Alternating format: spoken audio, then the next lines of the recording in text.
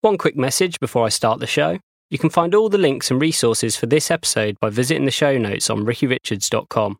If you enjoyed this episode, do consider subscribing on iTunes or Stitcher. And if you're feeling particularly generous, you can help me to grow the show by leaving a review on iTunes.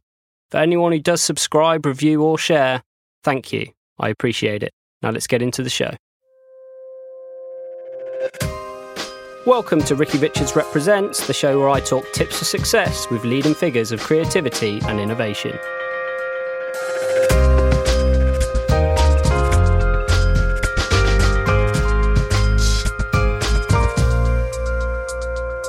Hello everyone and welcome to another episode of the show. I have a new first on today. Richard Norton is formerly a creative director of over a decade who recently decided to quit, pack it all in and pursue the counterintuitive path of becoming a leader and freelancer with a specialist towards creativity and AI in particular. And least I not forget, it's Richard's birthday today. Come on. I'll start by saying thank you for coming on your birthday. Has it been one to remember so far? Oh, well, it is. The very fact that I'm sharing a small space, well, it's actually quite a generous sized space with you, Ricky. It's an honour and a pleasure and a privilege to share my birthday with you, to be honest. Or a portion of it, should I say. Just prior to coming on, we were talking about some of the previous episodes, and you're one of the first guests I've had on that's actually been a listener as well, which is quite exciting. Well, I can't speak for your other interviewees. Yeah. It's all about research, isn't it? Research is everything in this game. But that's not really, because my journey, I like that word, with you, is the fact that I discovered you as a listener, first and foremost. Not someone, I must get myself on the Ricky Richards podcast. No, but when you reached out, I've just had this natural curiosity where I go and dig into what people do in their background and stuff. And as I said to you earlier, I instantly identified you as this is somebody that's a provocateur of culture, not just somebody that follows it, like somebody that's actually trying to put themselves out there and do interesting things and see what the world pushes back at them. And so, yeah, it was inevitable, I would probably say. To kick off, I thought we could start about creative AI, which I know is something that you're interested in and something that you're pursuing at the moment. And so why are you interested in it? What in particular has drawn your attention to it? Why should we be paying attention? Okay, where do we start? Do you want the short, the long, or the mid answer? You go right ahead. I would say, I think there's part of me, before we get into the creative AI aspect as a new technology, a new thing in marketing or advertising, if I think about it in terms of my interest, obviously my background in advertising as a writer per se, that's where, if I had a skill, it was probably writing ideas, etc. But I've always thought, long before that, I've always kind of realised, only recently I've kind of understood that I've always been quite interested to be the first person to have, I'm one of these early adopter types. Even to the point, I'm looking across there in the other room, there's a nice little Fender Telecaster Mexican-made guitar. I can remember in my musical days, being the excitement that was brought into the studio when I brought the first wireless guitar mic in Swindon. That's where I come from, you see. I was the man who had the first, and people would look at me as if I was some sort of guitar god. What, of course, you find as an early adopter of new technology very often is that the new technology promises much, but sometimes under-delivered. It was always a magnificent tool for rehearsing and sound checks, but when the dry ice descended, the wireless remote always went wrong, to the point you always have to have your cables go back to the hardware, go analog. So I've always kind of been interested in it's that sort of excitement. It's even to the point where I suppose I was away for a time for a few years. I went to Australia for a certain number of years and worked, which was kind of a really good education because it gave me an exposure to television advertising and script writing.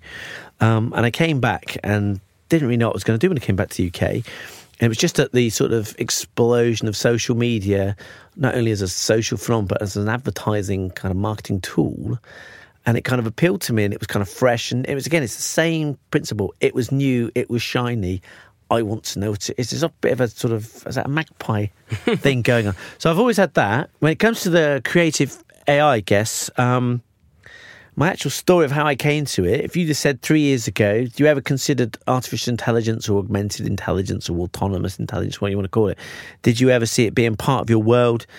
If I'd ever read something about it or heard something about it, it hadn't registered until a day in our actual agency when we were put up to do a head-to-head test with a company called Posado, who I think an American company, who do kind of copy email subject lines testing and stuff, when they took us on for one of our particular clients at the time in a head-to-head competition, and suddenly it was us versus machine, and your natural, of course, human instinct is to think, oh my God, we can't lose to a machine. How can't be possible? They're going to take the jobs, which is that classic thing, isn't it? And so, as a writer, let's think about the task of writing subject lines. Traditionally, when you would do that, how many would you sit down? You might spend, I don't know, an hour. I don't know, am I underplaying it for all the emails, subject writers listening to your podcast? Oh my God, I spend 4 days crafting my subject lines. I don't know if that's true. You might think, right, that's quite a good one. And it's all you're guessing, isn't it? But it's a sort of gut feel of all the years of experience. That feels like a good subject line. Oh, that one rhymes. Oh, that might quit. But you don't know, do you, right? That's why you test and test and test. And then you find a good one and then you test and test and test. Suddenly we're up against this machine. And so what would have been a fairly prosaic exercise in writing some subject lines became suddenly a sort of a battle royale with a machine. And I can never forget the actual time. And I think I was CD at that point rather than senior writer. The amount of effort we put in to defeat the machine. And it just became like a volume thing to work out what we do. So we did it. And it was probably 3 years ago, so maybe the machine's intuitive nature of working out what would work, we beat it by something like 0.1% of 0.1%, right? We win for humans and all that, but it immediately opened my eyes to think, wow, blimey, that took so much effort. You wouldn't naturally do that. We had the opportunity to do it. There's something coming here. There's something interesting. There's something fascinating. I need to start. So did you get an insight then as to how they'd done what they'd done? No. It was very much... This is not the first time today in our conference we've talked about curtains, isn't it? Yes. It was what goes on behind the curtain goes on behind the curtain. It was very much like, we're not going to tell you how we do it, but we'll see how it goes. And then, because the result was fairly even-steven, and at the time it was quite a challenging price that was put in front to do it, right? Probably very different now. They sort of went away, and it was like a sort of collective breath from the humans. Like, hope they don't come back for the sequel. But at that point, it made me think, wow, this is something kind of amazing that this exists in the world. I need to understand it. And so I've been on I used the word, a journey, a voyage, trying to find out as much as I could, and on a kind of convoluted route.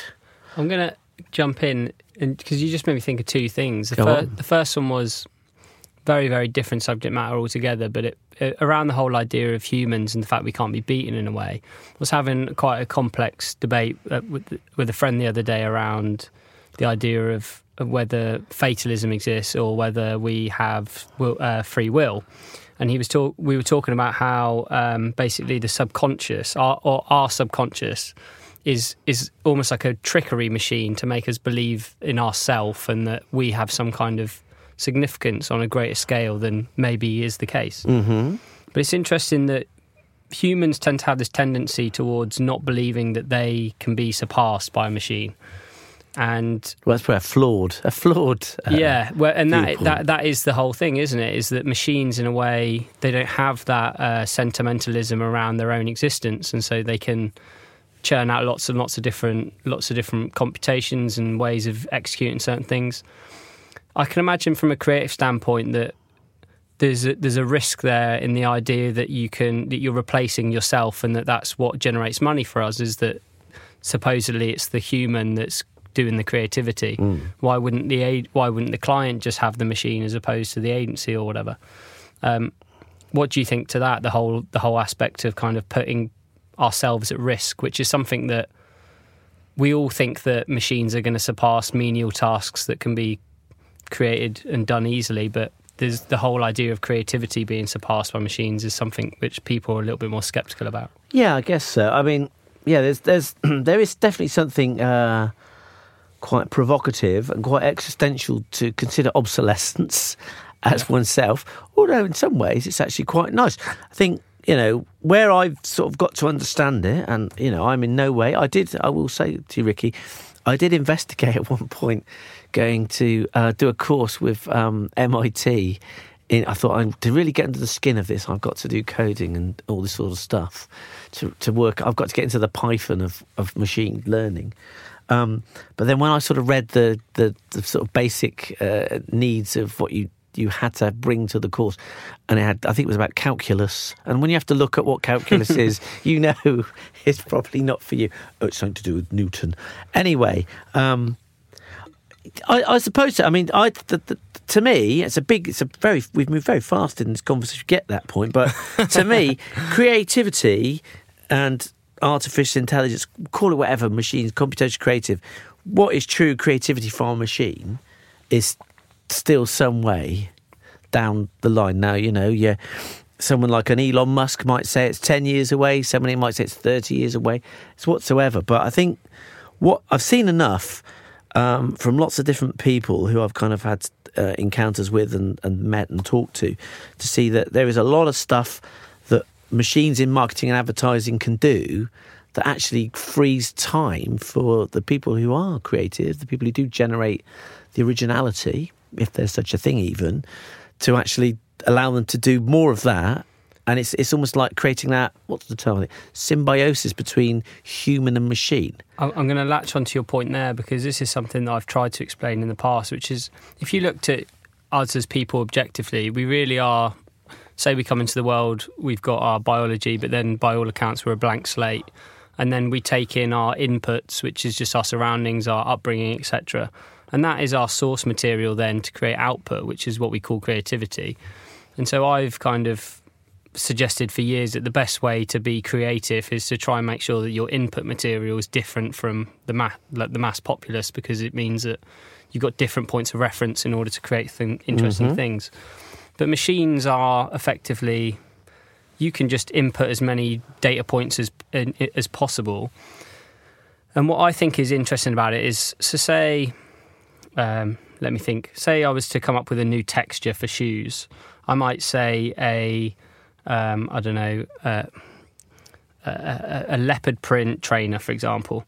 And for some reason, my mind has said that is a pattern and that is a shoe, and therefore those two things can go together. But what I love about the idea of a computer is that it might put two things which are just seemingly completely non-obvious. And there's a whole bunch of processing that goes on in your brain prior to that point that kind of says that these two things are capable of going together that a machine would never have. So it's going to come up with really unusual combinations.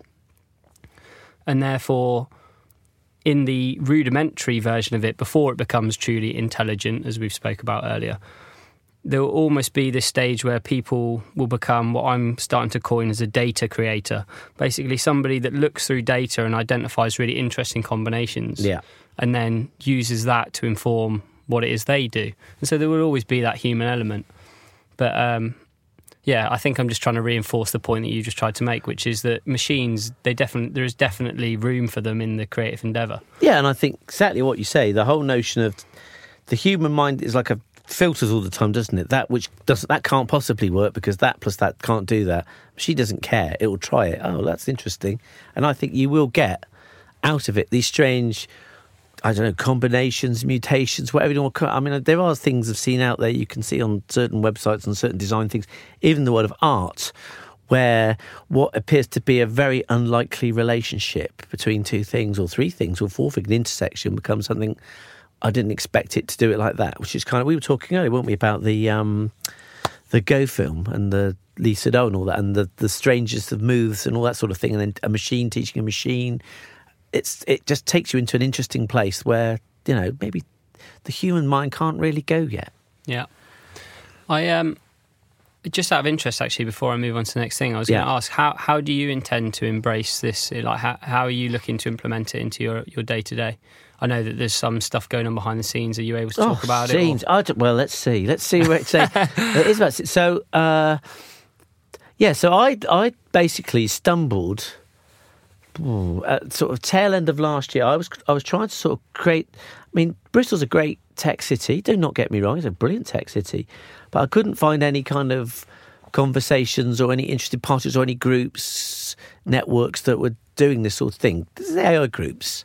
I mean, there's a couple of sort of world-leading AI companies, but it's AI in the very broadest sense rather than the sort of, what's that term you use, a super niche of advertising and marketing. So I basically I thought, well, let's see what there is in London. And in fact, there are actually two quite different meetup groups in London. One by a woman called Luba Elliott, which seems to be it's a lot more tech. It's a very big group, a lot of technologists. She's like an AI art curator, the world's first. But that was always the thing. I try to get. You can never get in because there's so many people who want to be in it, and there's only so many people who can be at the event. And then I saw this other thing, which was this event called I'll Be Back with Tom Ollerton and Alex Hobhouse, and I just thought I'll get on a train, I'll go to that, and I did. There's a story about the first event, but there's no time for that tonight. But I subsequently went, and because it has a whole breadth of different speakers at it, it was kind of fascinating because they come from different sort of angles. It's the agency, the startup, the tech, the sort of almost the kind of philosopher. There's pro, there's anti, there's thoughtful, there's kind of like, very, very hard pushing of it. I found it so fascinating, and it was exactly the thing at the right moment. So I thought, okay, I can see this, and I sort of came back exporting it. Back to my agency at the time and said, have we thought about how we could harness that?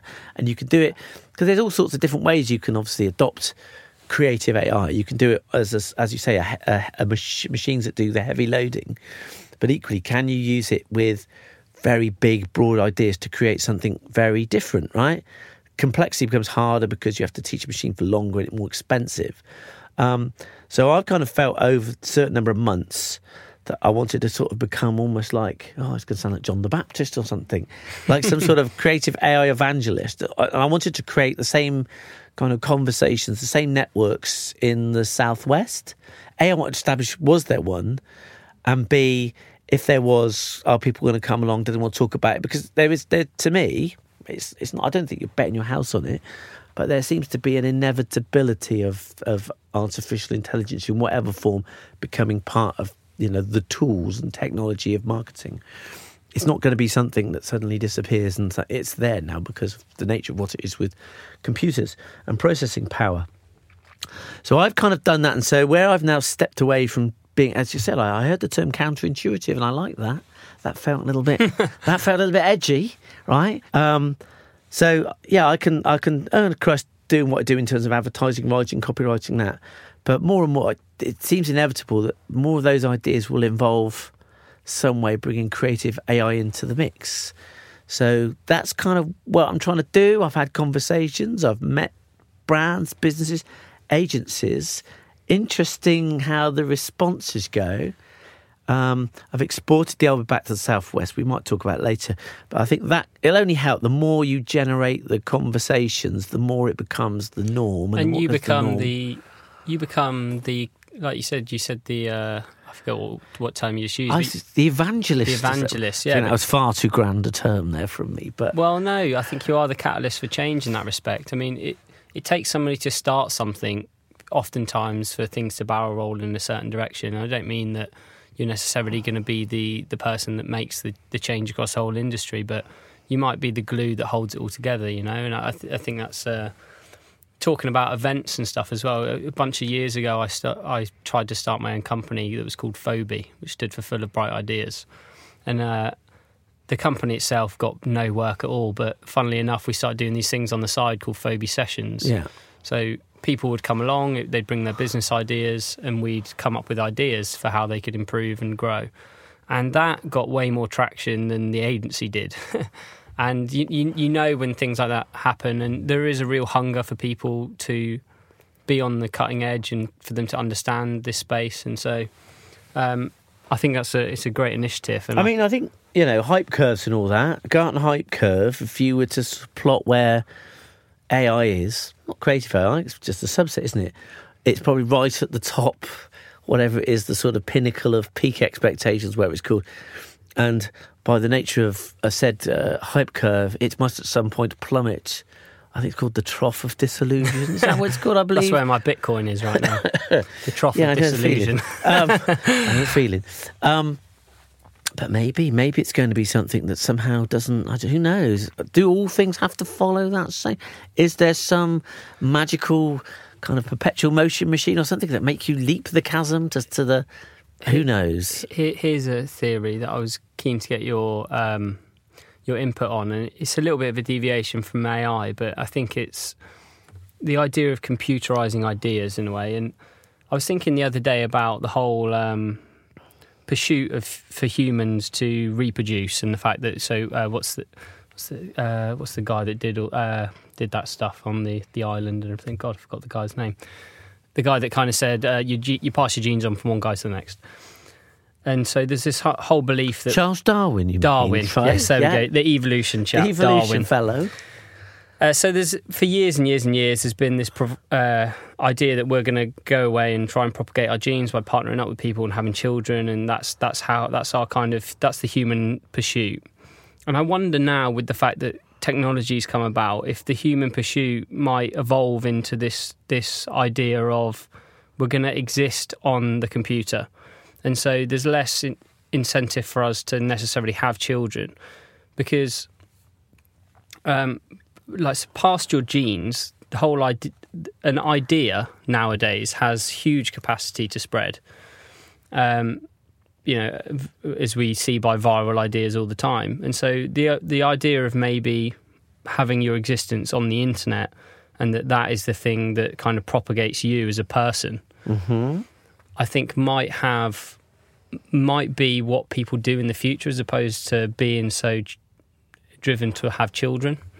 And I know that's a wild idea. That's very left field. That's an outlier. Yeah. May I say that? Well, because it's almost... the reason it made me think about it is typically people have children in, say, the early to late 20s, which is kind of a critical time in your human development in terms of your ideas and your work capacity. Typically, like, you have that flourish of... Where are these? Because I would just say wouldn't people's propensity to have children be different in different societies by, like, I would imagine in less developed, it's younger. Yes, yeah, and true. Probably slightly older, I would have thought. So I'm going on the kind of female body clock as like a cap in a way. Yeah. And then you're right, before that it varies. Yeah. But it's almost, I wonder if... So I read an interesting statistic the other day that statistically on average, the more children you have, the lower this gets into tricky territory, but the lower the IQ typically of the further children. And very, very minor, but the idea is that the more children that come into the family, the less energy can be expended on that subsequent child. Right. Like the time among parents gets split. And so basically, aside from that as a question all to itself, there's the fact that people dedicate a huge amount of time to their children. And so then, assuming there's people out there that are trying to push the bounds of stuff and you've only got so many years to live, I wonder if those years of having children might stop some people from reaching their full capacity as an individual. And people that choose not to do that and to propel themselves in an intellectual pursuit in the internet, that might be their way of... That might be a future way of propagating genes, if that makes sense. Okay. Like, I was in Amsterdam the other day, and I started chatting to some random guy, and it turned out that we both knew Kevin Rose, who's this internet... well, he's not an internet guy. I question how random this person would have been to have... Yeah, well, this is what made me think of it. Really, is that here's two guys that have never met each other before from different parts of the world. Yeah, and we happened to get into a conversation, and we happened to share an interest in this one guy. Yeah, and his ideas have influenced our ideas. Okay, and I was like, there's something really... I mean, that's what the internet is, isn't it? It's like this melting pot of ideas. And it made me think, it doesn't matter what that individual does. His legacy, in a way, lives on in everyone.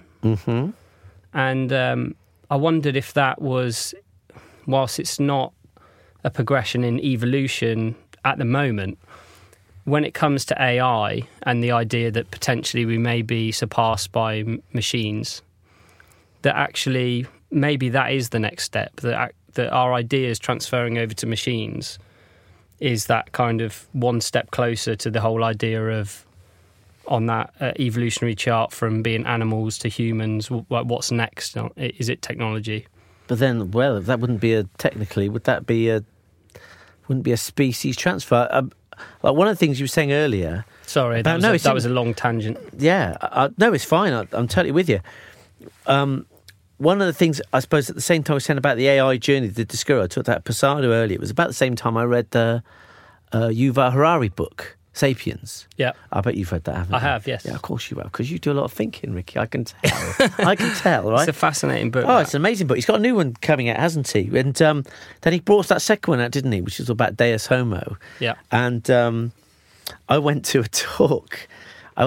He gave in Bristol. They have a festival of ideas, which kind of runs all year, and they just get, when someone's got a publication, a book or something, they get them along and they do a talk. And he came, because he was the hot ticket in town, and he got onto the subject of, the whole thing about human subservience, machines. Machines are bad news for humans was basically his headline. But I found his intellect his intellect was so intimidating, but halfway through I got up and left. I couldn't deal with the complexity of his arguments. Yeah. I just left me seat. Well, I was saying that to you earlier about Nick Bostrom. Yeah, it seems like the cutting edge of AI stuff is almost too dense to get your head around. He filled my head with enough information after about 25 minutes. I can't. There's no more room. It was like a shopping bag, my head. Yeah. There's no more room for me to pack any more goods in it. I'm going to leave now, happily replete with dystopian thoughts. It's funny that years ago I remember. Well, I decided I was going to write a book when I was like 22. It was a bad idea, obviously, but the subject matter at that point in time, as opposed to 25 years later. Well, I was like, the thing that I was thinking at the time was, I wonder what makes certain people memorable, and so it seemed like when you Google search the people of the past, people that had legacy, tended to be either notable political people, or inventors / scientists. Yeah. And and then I realised that, there'll be people now that live today that are those people in the future, and then that kind of started to drive who I was interested in, because I was like, even if I don't play a part in the grand narrative of history, I think you might, though, Ricky. Fingers crossed. I feel that. So you're interested in having that legacy, I can tell. Well, it's interesting because I asked Rory Sutherland this question, actually, the whole idea around, because he struck me again as another individual that's like really into learning stuff, but then he's also quite hedonistic. He likes to indulge and do like things, and I'm similar. Epicurean, that's what I would say, isn't he? A lover of the finer things. Exactly, in life, I should think. And so oftentimes, and this is a question I ask you, like how do you decide what to do? Because I always think, assuming that, like, do you want to try and plough towards a grander narrative that's for everybody else other than yourself, or do you indulge in what you like to do, regardless of whether that has much implication on the grand scheme of things? Okay. I'm very keen on anonymity after my demise. I'd like to be forgotten by everyone. Really? See, that's interesting. I've got no desire. Well, it's not, I suppose you say history. What's interesting, I think, about the modern world and the data, and that everyone's got social profiles and this visibility. I think it'd be interesting, on the assumption that social media remains a thing, or social remains a thing for years to come. And obviously, people will get older, people will die, and their social legacy will still exist. More of it, I mean, there are people out there. The social graveyard. Yeah, so therefore, that will become your ability to understand your antecedents, your predecessors, will become much easier, won't it? Because, I'd have no idea who my relatives are from 500 years ago. I've got the foggiest, right? Suppose I could go and look in some dusty archive, couldn't I, if I wanted to? But I think about it, and then I go, Can't be bothered, really. But then I also think that there's so much stuff being produced that you really need, if you really need to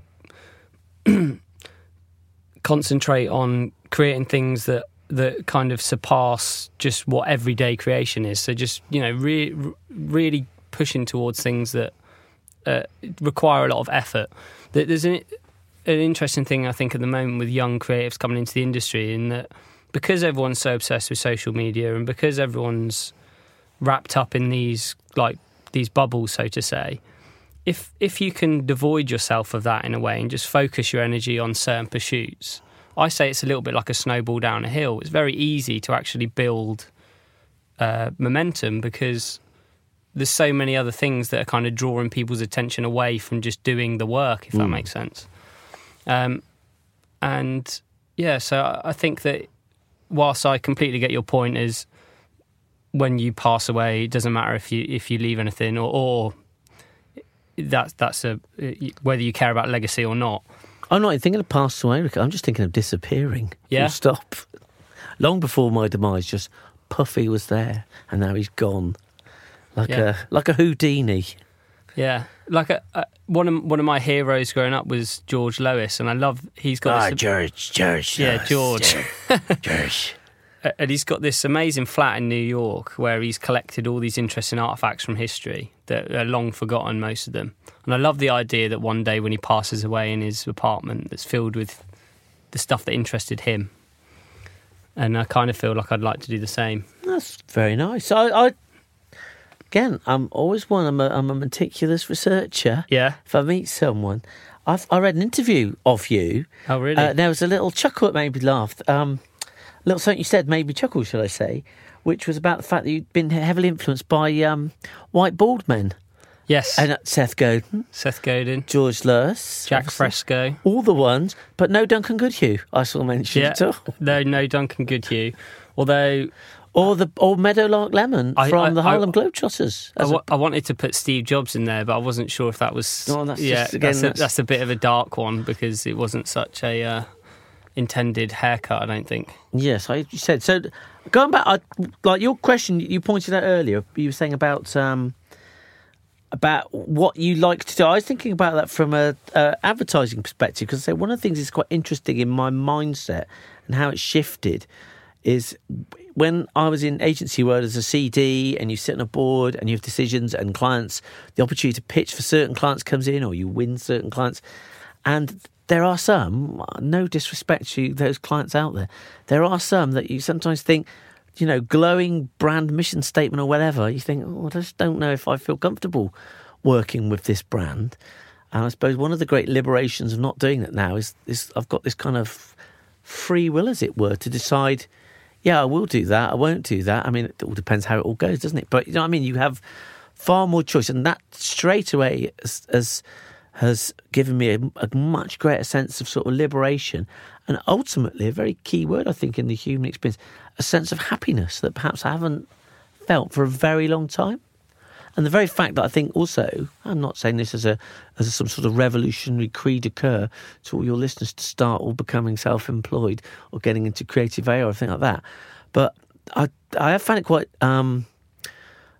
quite powerful and quite fascinating that how much more energy and enthusiasm you have by simply networking with a much broader, a word used, a much more diverse group suddenly, simply because that's the way that business goes when you're not in a bubble of an agency.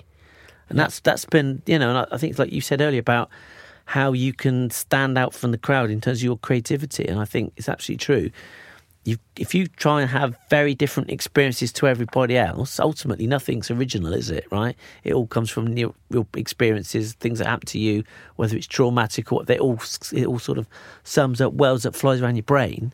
I think that whole thing about taking yourself to, places, meeting people, having conversations, it's just that sort of thing. People who are kind of shy and they don't want to say, no, talk to anybody because you never know where it might take you, and some tiny little sparkle conversation that just goes in your brain one day might be a seed that, creates that legacy that you desire. I feel bad because I'm not sure. I hope I don't desire a legacy, if that makes sense. I think I just like to think that you go through life and you can cause a bit of a... I'm going to crowdfund. I'm giant bronze statue or something. Right, yeah, we'll do it. Well, the name of my podcast is already narcissistic enough, so we may as well continue the trend. Might as well. It seems inevitable. I was going to say, one of our prior guests, Kirk Truman, it was actually his bit of advice at the end of the episode. He said, for anyone listening to this, if you're creative, self-employment is just, that was his thing in a way. I was like, what thing would you encourage people to do to live a better life? Become self-employed. And interestingly, like another little tangent, going back to the AI debate, another guy that I was massively inspired by was Jack Fresco, who was this guy that came up with this idea of the Venus Project, which is kind of communist in its essence. It's a resource-based economy. But he was a futurist, and his whole thing was like, once technology can do all the things that we humans do, we're then free to pursue our own endeavours and explorations. Yeah. And I think to some degree, with the whole people moving towards freelance and becoming free, and realising that more and more things can be taken up by machines, it's opening up the debate for things like minimum, what's that, like where people get distributed wealth. Universal income. Universal basic income. And I think that those things are going to become more and more prevalent as this transition starts to take hold. Well, the whole thing of sort of universal basic income is very much now, it's in the mainstream, isn't it? It's not some sort of what may have been 5 years ago out there as, again, a sort of outlying idea of the crazes. I mean, there's a lot of crazy ideas that have become mainstream in maybe the last 3 years.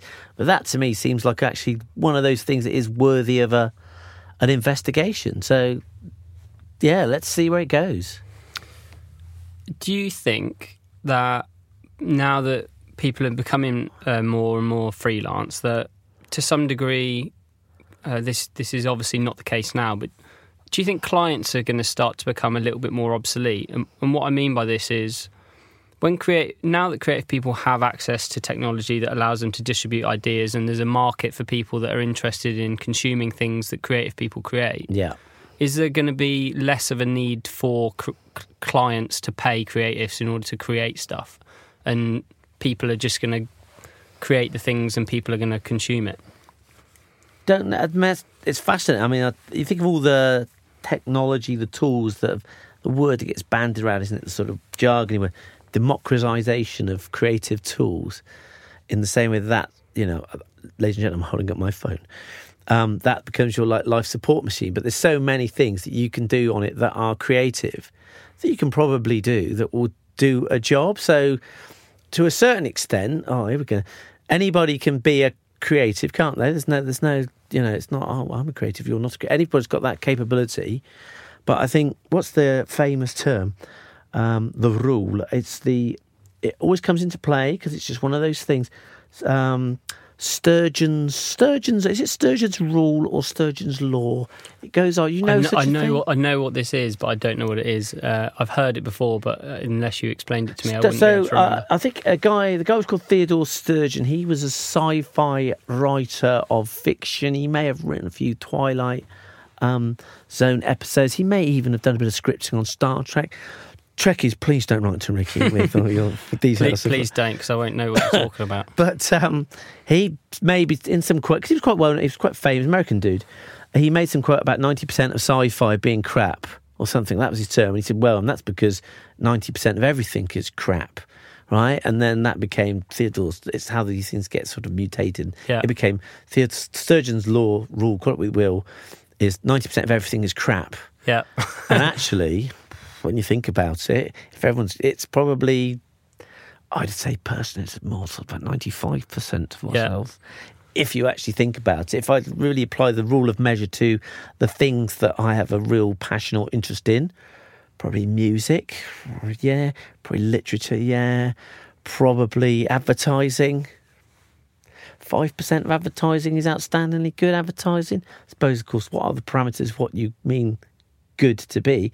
Do we mean effective or sort of like emotionally kind of who knows what that is? But I think that's an interesting point. Yeah, the point is where does creativity stop? So if everyone could do it, there's no price to anything. But actually, there's still always going to be I don't want to call them crafts people, but there are people who can do it better. There's always someone who's better than somebody else, isn't there?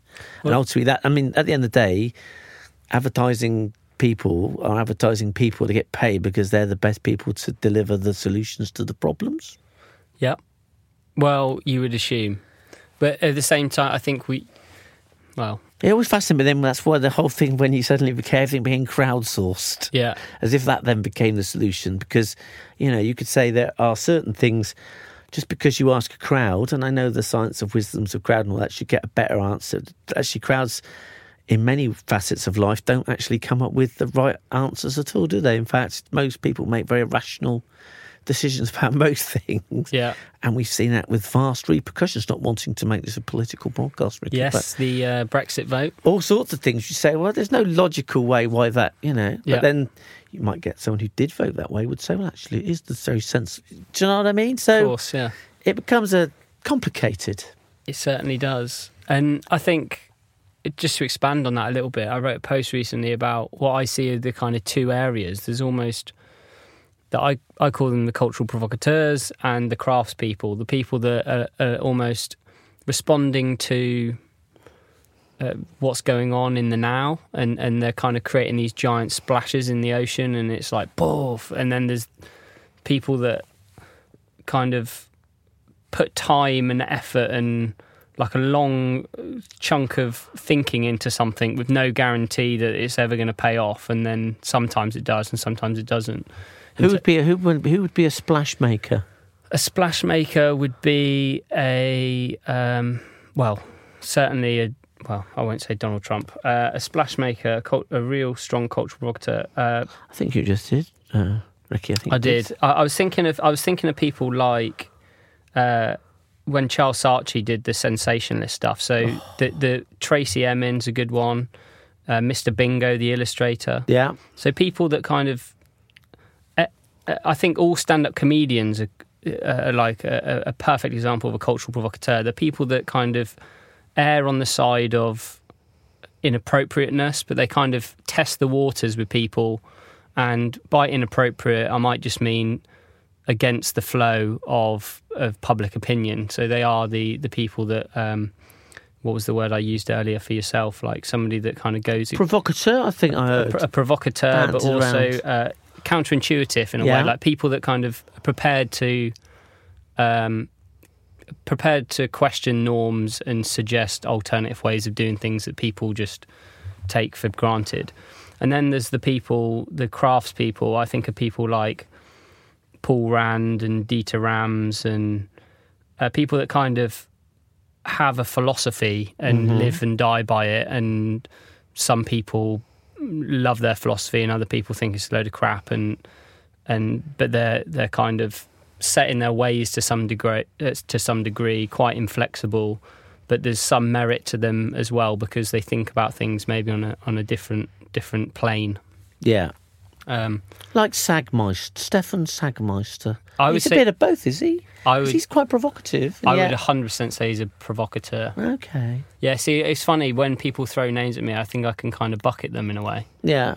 Is there only two buckets? At the moment. Okay. It's a work in philosophy. Fair dues. I must admit, you say about that, when you talk about, I love when people talk about these people who do have a very defined...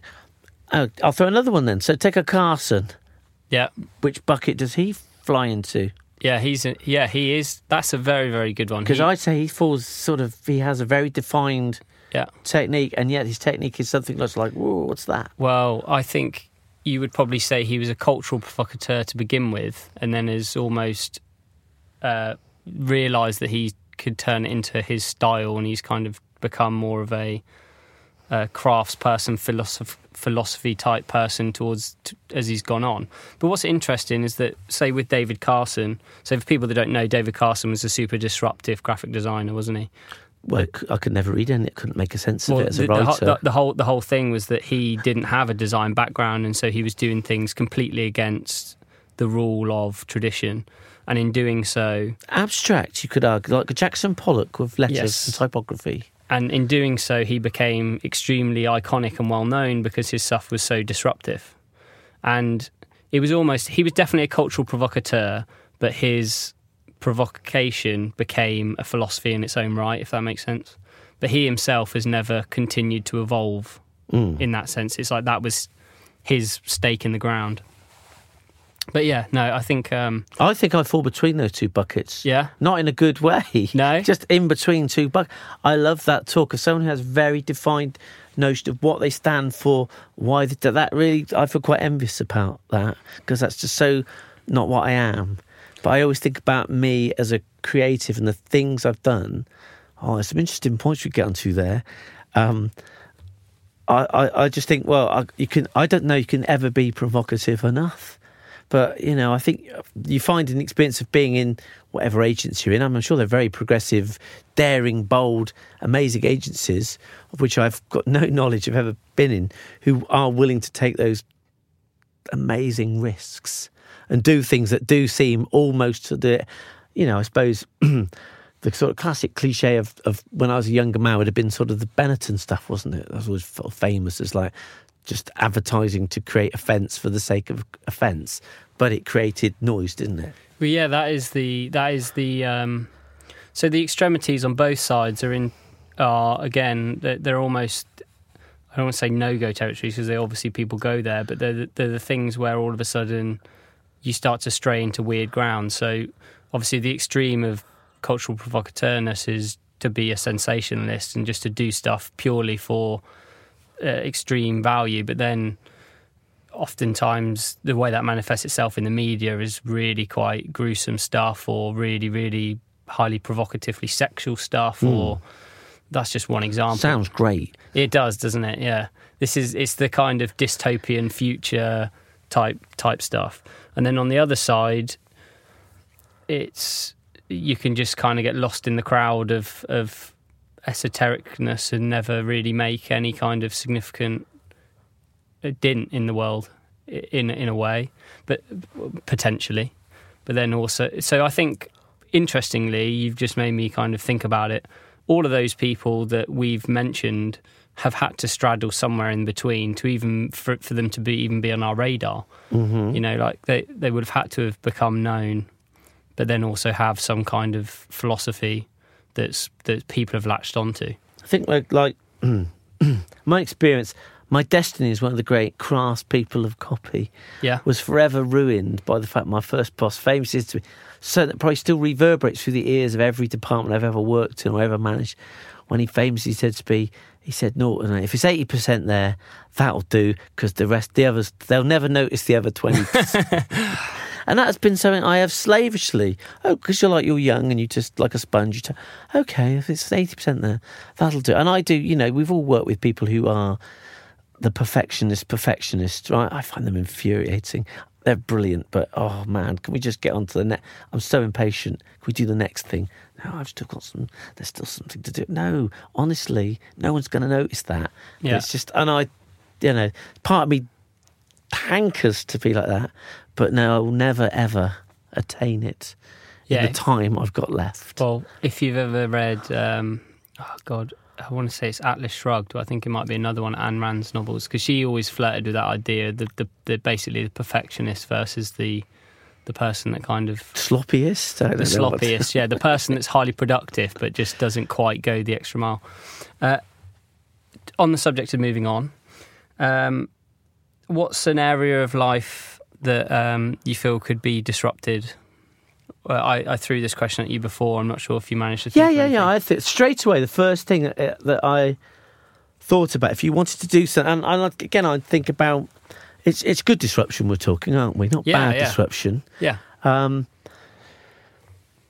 think back to when I was a young person. I don't know what the demographics of your audience is, Ricky. I'm sure you have it actually down on a massive spreadsheet somewhere. No. Right? But to me, the most obvious thing in the whole of society, certainly in, let's say, this country, for example, to me, it baffles me when anybody ever mentions anything about it. It vexes, makes my blood boil, right? Because it just seems so wrong and so unjust, and that is like student debt and university being a thing that just encumbers you with this humongous debt. And I know We can talk about if debt's real, and we can go Yuval Harari about intersubjective myths, what's money, etc. But to me, the notion of like you're going to contribute far more to society by being educated, and therefore the subsequent governments have sort of said, well, actually, therefore you should be paying for that. When actually there's enough money to put it very.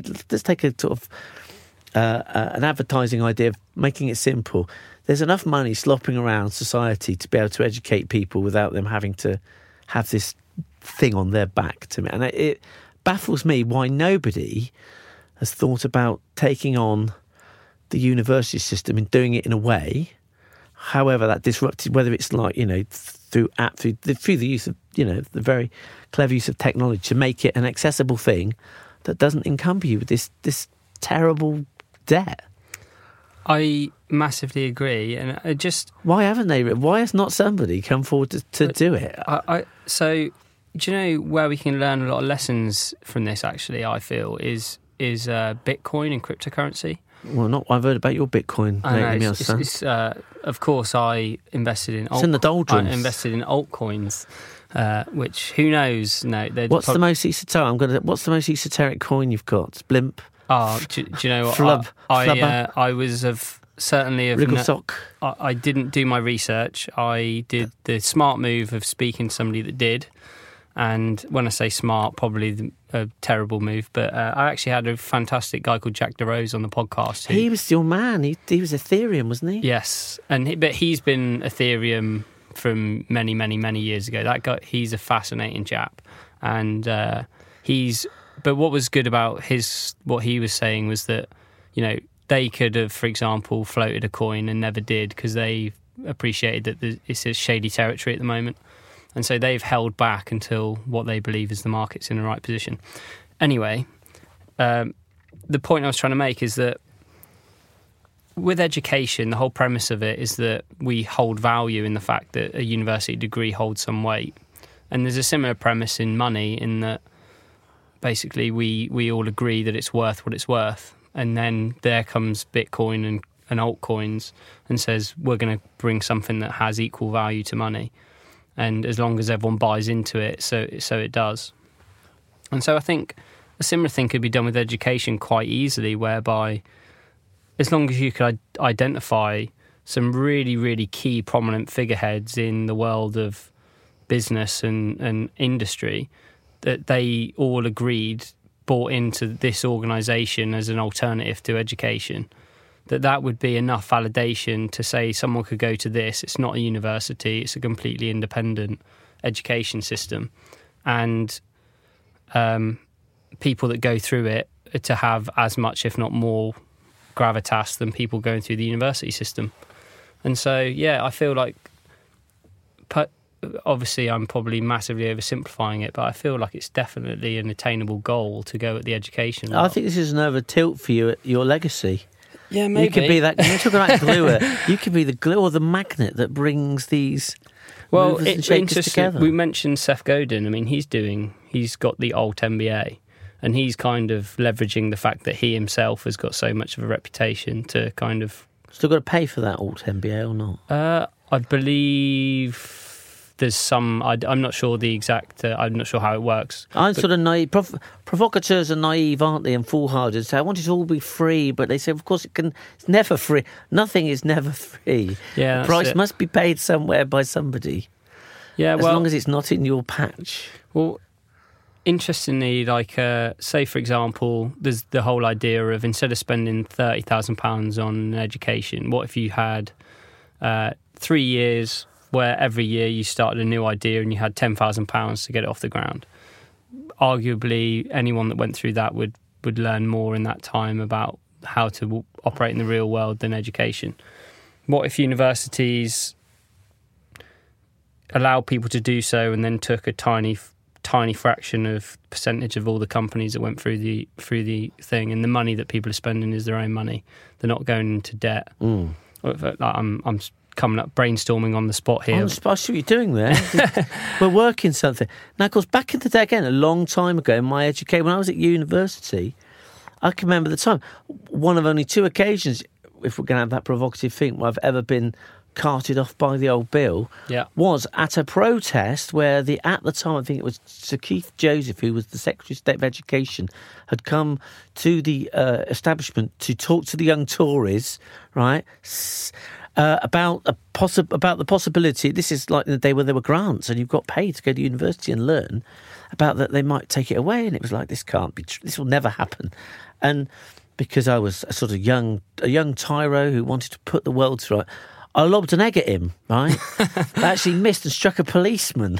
Oh, wow, that's brilliant.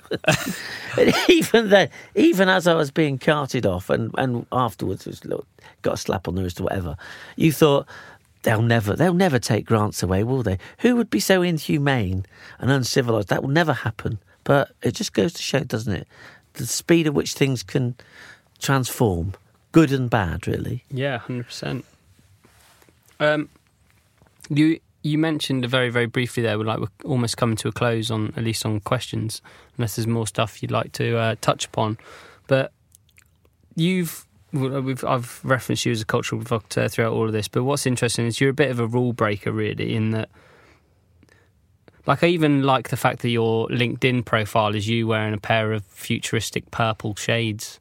Like, it just not right for a man of my age. Yeah, I was kind of half hoping I was going to walk into the pub and find some cyberpunk, like, kind of strange guy. It's all layers, isn't it? It's layers. Mystical. That would have been quite nice, like a Noel Fielding character I'd have been, wouldn't I, sat there? Exactly, yeah. Hi, Ricky. But I'm just interested, you know, are there certain rules that or what are your rules for rule breaking, if that makes sense? Like, what things do you think hold people back in their creative pursuit? Is it confidence? Is it, like, it seems to me like you have taken the whole idea of almost embracing just like wild ideas and never getting, I don't want to say never getting old, that's a bit of a cliche, isn't it? But it's just... And so undignified. So undignified, yeah, I apologise, but it's just... something's driving you, and it seems like you're still as enthusiastic today as you've ever been. What do you think the secret sauce is there? Well, everyone's going to be different because it's what they're exposed to, isn't it? I would say, personally, where does my sort of rebellious nature come from? Is it to do with some sort of family trauma? Definitely not. I think it's to do, actually, it's discovering when I was of a certain age at a certain time, the intersection of me and punk rock, believe it or not, is the thing. It was such a shock to my system that, you know, I thought the world of... I was kind of always fascinated with music long before I got into advertising and writing. And I thought music was one thing until the day when I think it was my sister gave me a Stranglers single, and I put it on, and it was like I'd heard nothing like it, and suddenly it was like, it's it's a door, isn't it? You walk through, you didn't know that door even existed in your house. And so in that funny sort of way, that sort of carried on. Where that comes into sort of agency world, again, I can only speak for the people and the places I've kind of worked with. Obviously, you observe lots of other places. I'm quite fascinated, Ricky, actually. I was talking to someone about this the other day, which I think I'm prepared to say is still in the same territory. It's the idea of, you know, we said about 95% of stuff is crap, but the actual stuff that is brilliant that you see, right? The advert on television, the print ad, the kind of piece of content, the piece of technology that's turned into... I'm really fascinated in understanding how those really brilliant things get made.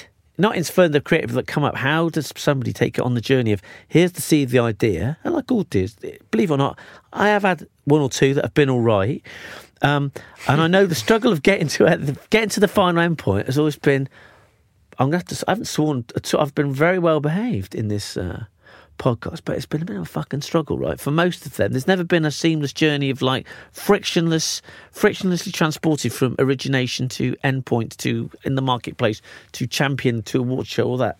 Never happened. Completely, anybody thinks like that, fiction, isn't it, right? To the point, I'd say all my best ideas and all the ideas of probably the people I've worked with, collaborated with, I think all our best ideas have never made it, have never been created, right? Because of just other people.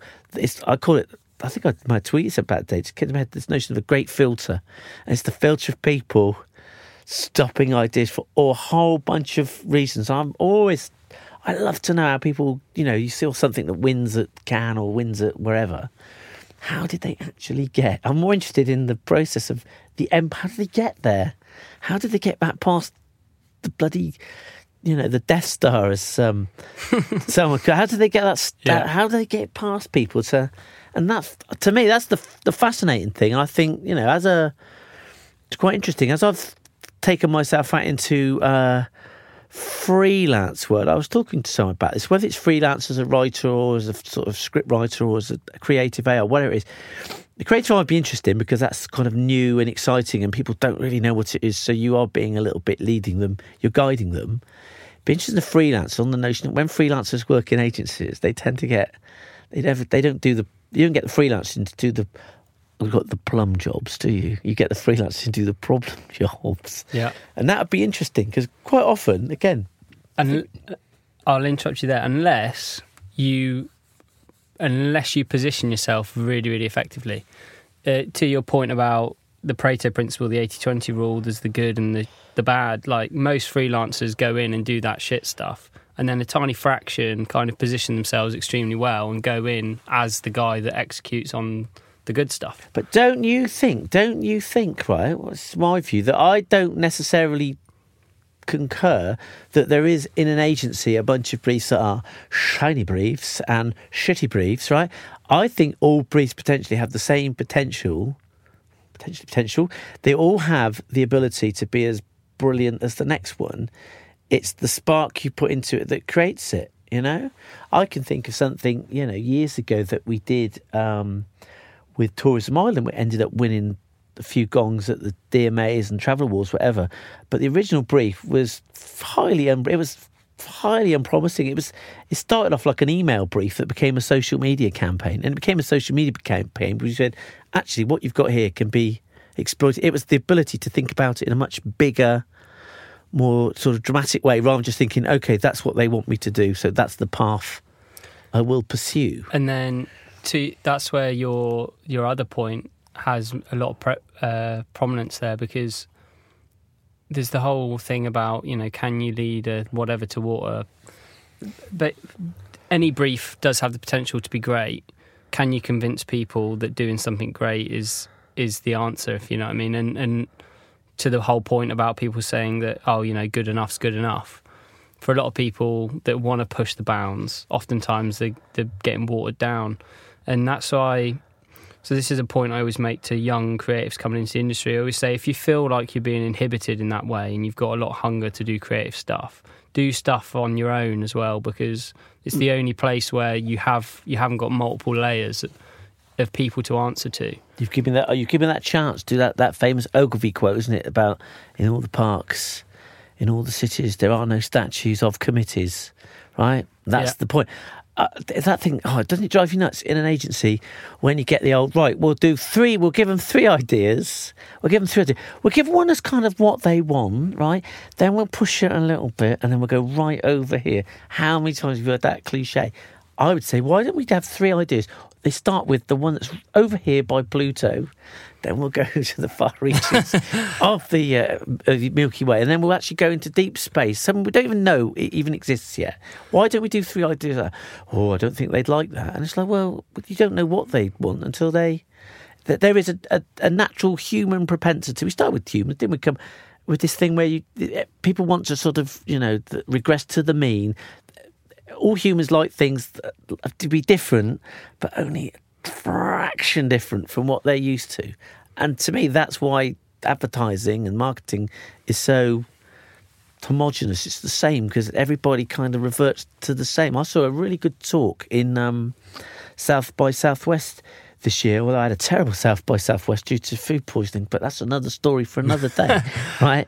And it was a guy who did a talk about film posters, typography on film posters. I will give you the link because I think it's on YouTube somewhere. and it's brilliant, and it just shows how one person started with a particular font. I can't remember you're a font man, aren't you? Yeah. One particular font, and it became, because the film became successful, then all the films started copying that font, and then this particular film company did another film, and they changed the font, and that became successful, so they all came following that font, and then, blow me down, the bloody Oscar ceremony itself started copying that font. So it became the whole sort of advertising of movie posters became essentially the same. Yeah, I've thought about this before, because when you go like, horror, it's red, it's blood, it's this, it's that. All of those conventions have been established at some point. I mean, okay, horrors maybe there's a reason why those ones exist, but like you might go eco green. Why is eco green? But it's like, I suppose it's grass, it's natural stuff. But it's like, all of these, they're really arbitrary links and connotations that have kind of come about through the early people in that space in a way. I just wanted to mention, because you talked about getting ideas through, and you sound to me like the creative director ECD I've always wanted, but in the past, I've had some that have been quite keen on kind of watering it down. And one technique I used to always use when I first started out was there would typically be an intermediary between myself and the decision maker. Yeah. And so when I was told some of my ideas were too crazy, I'd always keep them, and I'd put them at the back of my pile, and then when we'd go into our review session, I'd lay out the ones I'd been told I had to do, and then my secret ones I was really proud of. When it got to the point, I'd just like kind of put my papers down, and inevitably the ECD would always go, "What's on that bit of paper there?" And so you'd get to like, this is something. This is just something that's died already. Like it's been told. Let's have a look, and you'd put it out, and then hopefully that person has a little bit more vision. And so I remember on a few occasions I'd get ideas through by being a little bit sneaky like that. And I think when you're a creative person, the whole thing is like, how do you drive ideas into completion and actually make stuff? And so I think that's a massive point that you've made there, which is like, I still don't have answers, to be honest. I'm still on that journey of working out if that could be my legacy, because working out a friction-free way of getting a really crazy idea delivered without any grief whatsoever. Like there is no idea is too crazy, but there's plenty of people who are too boring. That would be my. So I've got, I think, a kind of an answer, but it's not at all the answer that you would expect, I don't think. So it's like, this is that most people are in the system of doing whatever they're doing. So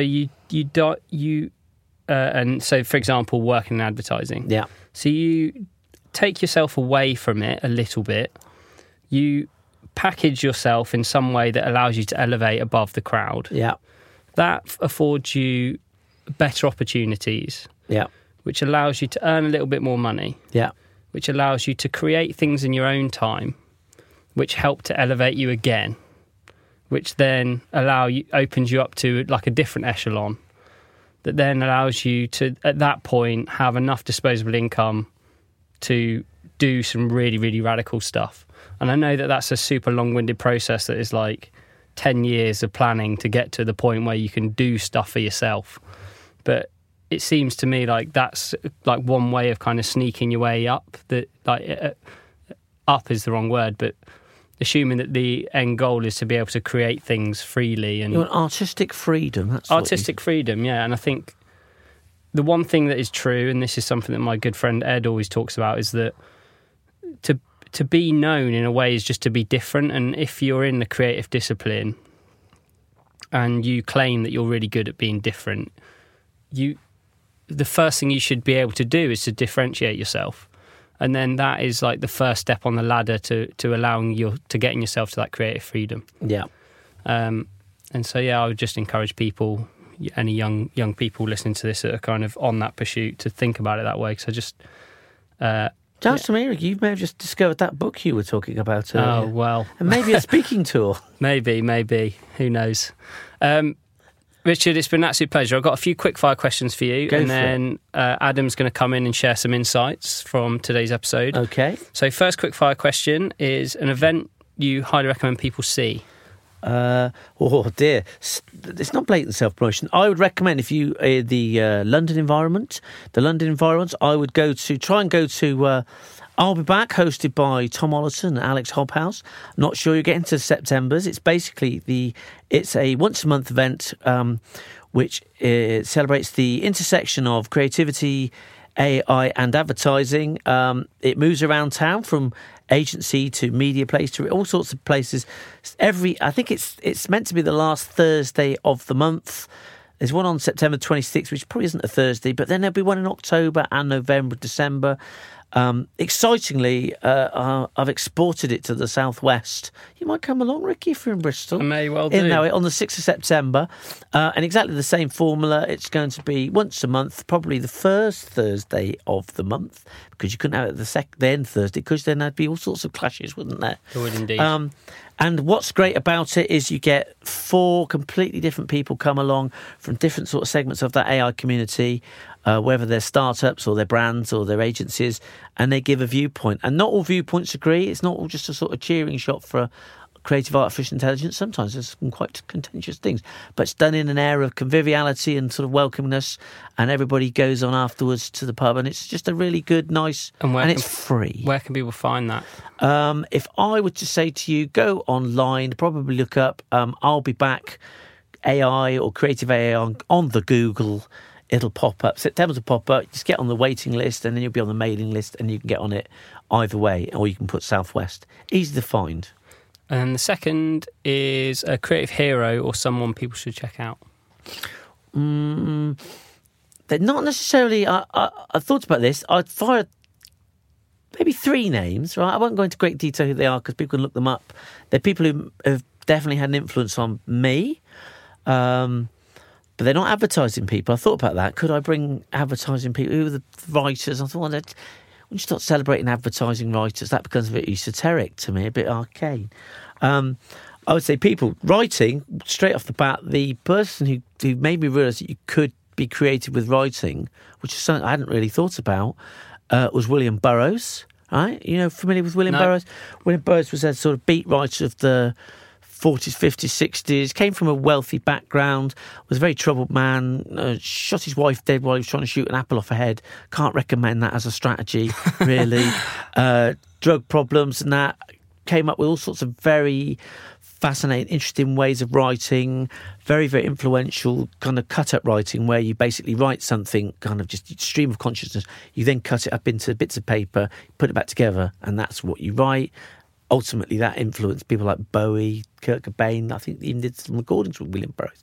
He's one, because, again, it was like a door. Someone gave me one of his books, probably in my first job, said, have you ever read this guy? And read it. And it was like, I didn't know you could do that with words. That was interesting. Cindy Sherman, photographer, is someone who I've got a lot of time for.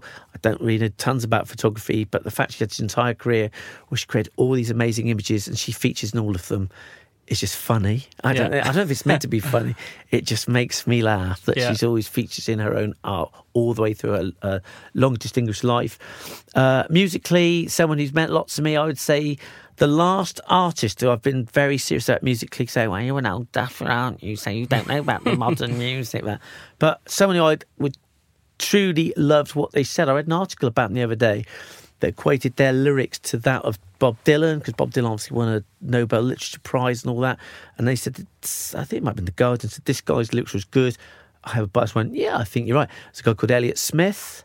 You familiar with Elliott Smith? I'm not a music man myself. Yeah, Elliott Smith was a musician from the sort of west coast of America, up near sort of Portland sort of way. Was in a band called Heat Miser, went solo. Got a really weird bit of fame when he provided songs for Good Will Hunting. Good Will Hunting wasn't going to be a massive film. It became a massive film. He sort of ended up performing at the Oscars that year. One of the songs got nominated. Had a 4 or 5 album career after that. Ended up, again, depression, drugs, all that sort of classic. I'm not saying it's a good thing necessarily, but it all adds to music canon, and it informed what the music was. Ends up by killing himself in a row with his girlfriend, sort of tragic, taken sort of 32, something like that.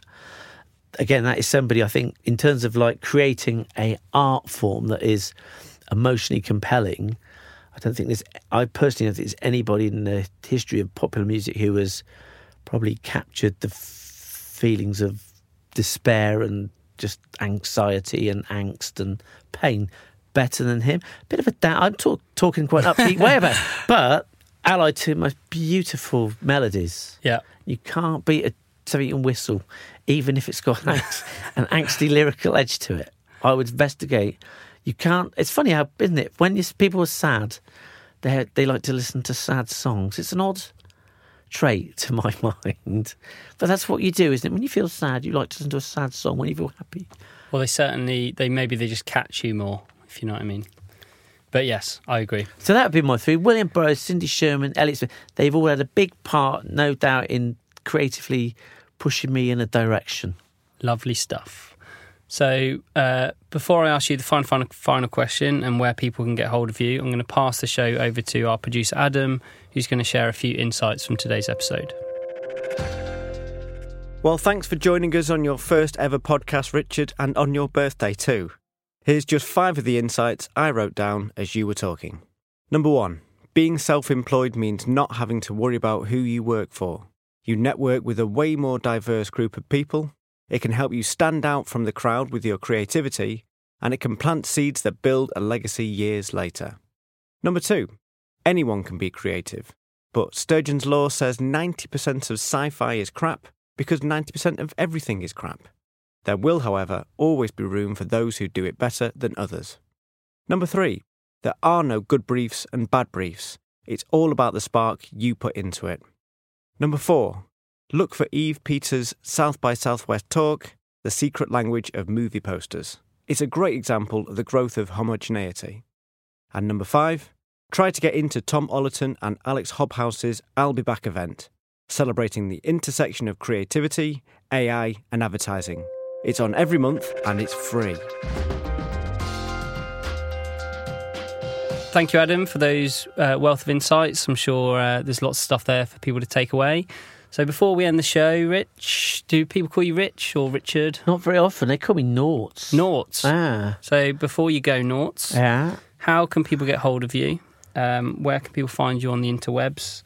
And then I'll ask you the final question. The best place would be, funny enough, in my new guise, I managed to purloin the very punchy URL of noughts.co.uk. There we go. Rather remarkably. And so, yeah, if I was a starting point, I'd go to noughts, norts.co.uk. You'll also find me at I'll Be Back Southwest, kind of comparing it as a fully fledged technology oath. Oh, actually, and I've noticed you're quite the prolific tweeter. Well, yes. Nearly 40,000 tweets. That's... Is that... It's 40,000? I don't know. I'm not sure it is these days. Is it not? I don't know. I think I've got like 400, but... Yeah, that's fairly... but it might be... I might have nothing. It might be a bit vacuous. No, I went on there. It was quite entertaining read. So maybe find you on... what's your Twitter handle? It's a bit... it's actually... It's not the easiest one to find. Oh, God, yes, of course. It's upside down. My actual Twitter handle is Eric Bratislava, right? Eric, just a simple 4-letter name. Yeah. Bratislava, the capital city of Slovakia. Yeah. Only because when I used to busk... and when you busked it, we needed a name. And then I started getting gigs in certain bars, and I wanted to be like an Elvis Costello sort of character. And I just thought, Elvis Costello, what could you be? Oh, Eric Bratislava sort of sounds right. And I just stuck with it. And then Twitter came out about the same time. I wish I hadn't chosen That's brilliant. That's really good. I wish I hadn't. But it's Eric Bratislava, you'll find me tweeting vacuous sort of nonsense now and then. Some of them are actually, it's a mixed bag. It's interesting. I admire the disciplined tweeter, again, who has the focus of my tweets are this and I will never deviate from that path. Whereas, again, the chaos, just, who knows? It could be about anything. Eclectic. There we go. If you like diverse topics of conversation, follow Eric Bratislava. So you can't even say it. I know. It's an impossibility. And here's the tweet of the day. So, final question. A piece of advice to help people live a better and more meaningful life. That's what I ask every guest. One for me, if I actually practically apply something I've done myself, I'll make it a quick answer rather than how I got there. I think is to it's two things in one sentence. I think it's to live fearlessly, right? By that I mean, if anybody says you can't do something, tell them to get knotted if it's really what you want to do. And also at all times try and be as nice as possible to everybody, because it don't cost, does it? Agreed. I think it's wonderful advice. Nort, it's been a pleasure to have you on the show. Thank you very much. It's been an honour. An honour. And we'll leave by saying happy birthday. I hope it's been a good one. Well, all I say is my birthday wish is to have another birthday. There we go. Cheers, everyone. Thank you for listening to another episode of the podcast. If you enjoyed this episode, please don't forget to subscribe and share. I'd also like to invite you to an ongoing project called the Move Me mailing list. If you enjoyed the show, I'm confident you'll enjoy this newsletter. It contains links to all the great content I've uncovered each month, along with insights of any interesting opportunities I've discovered. You can subscribe to this by visiting my website at rickyrichards.com. A special thanks to Frankie Byrne and James Utting. They're the tech heads that make this show possible. The intro music was composed by Dom Stores Fox, and thanks again to Reece Chapman for introing me to Lou and Lizette, the wonderful folks at Factory Studios in London, where this show is recorded. Finally, wherever you are in the world, I hope you have a great day and keep creating. Until next time, bye for now.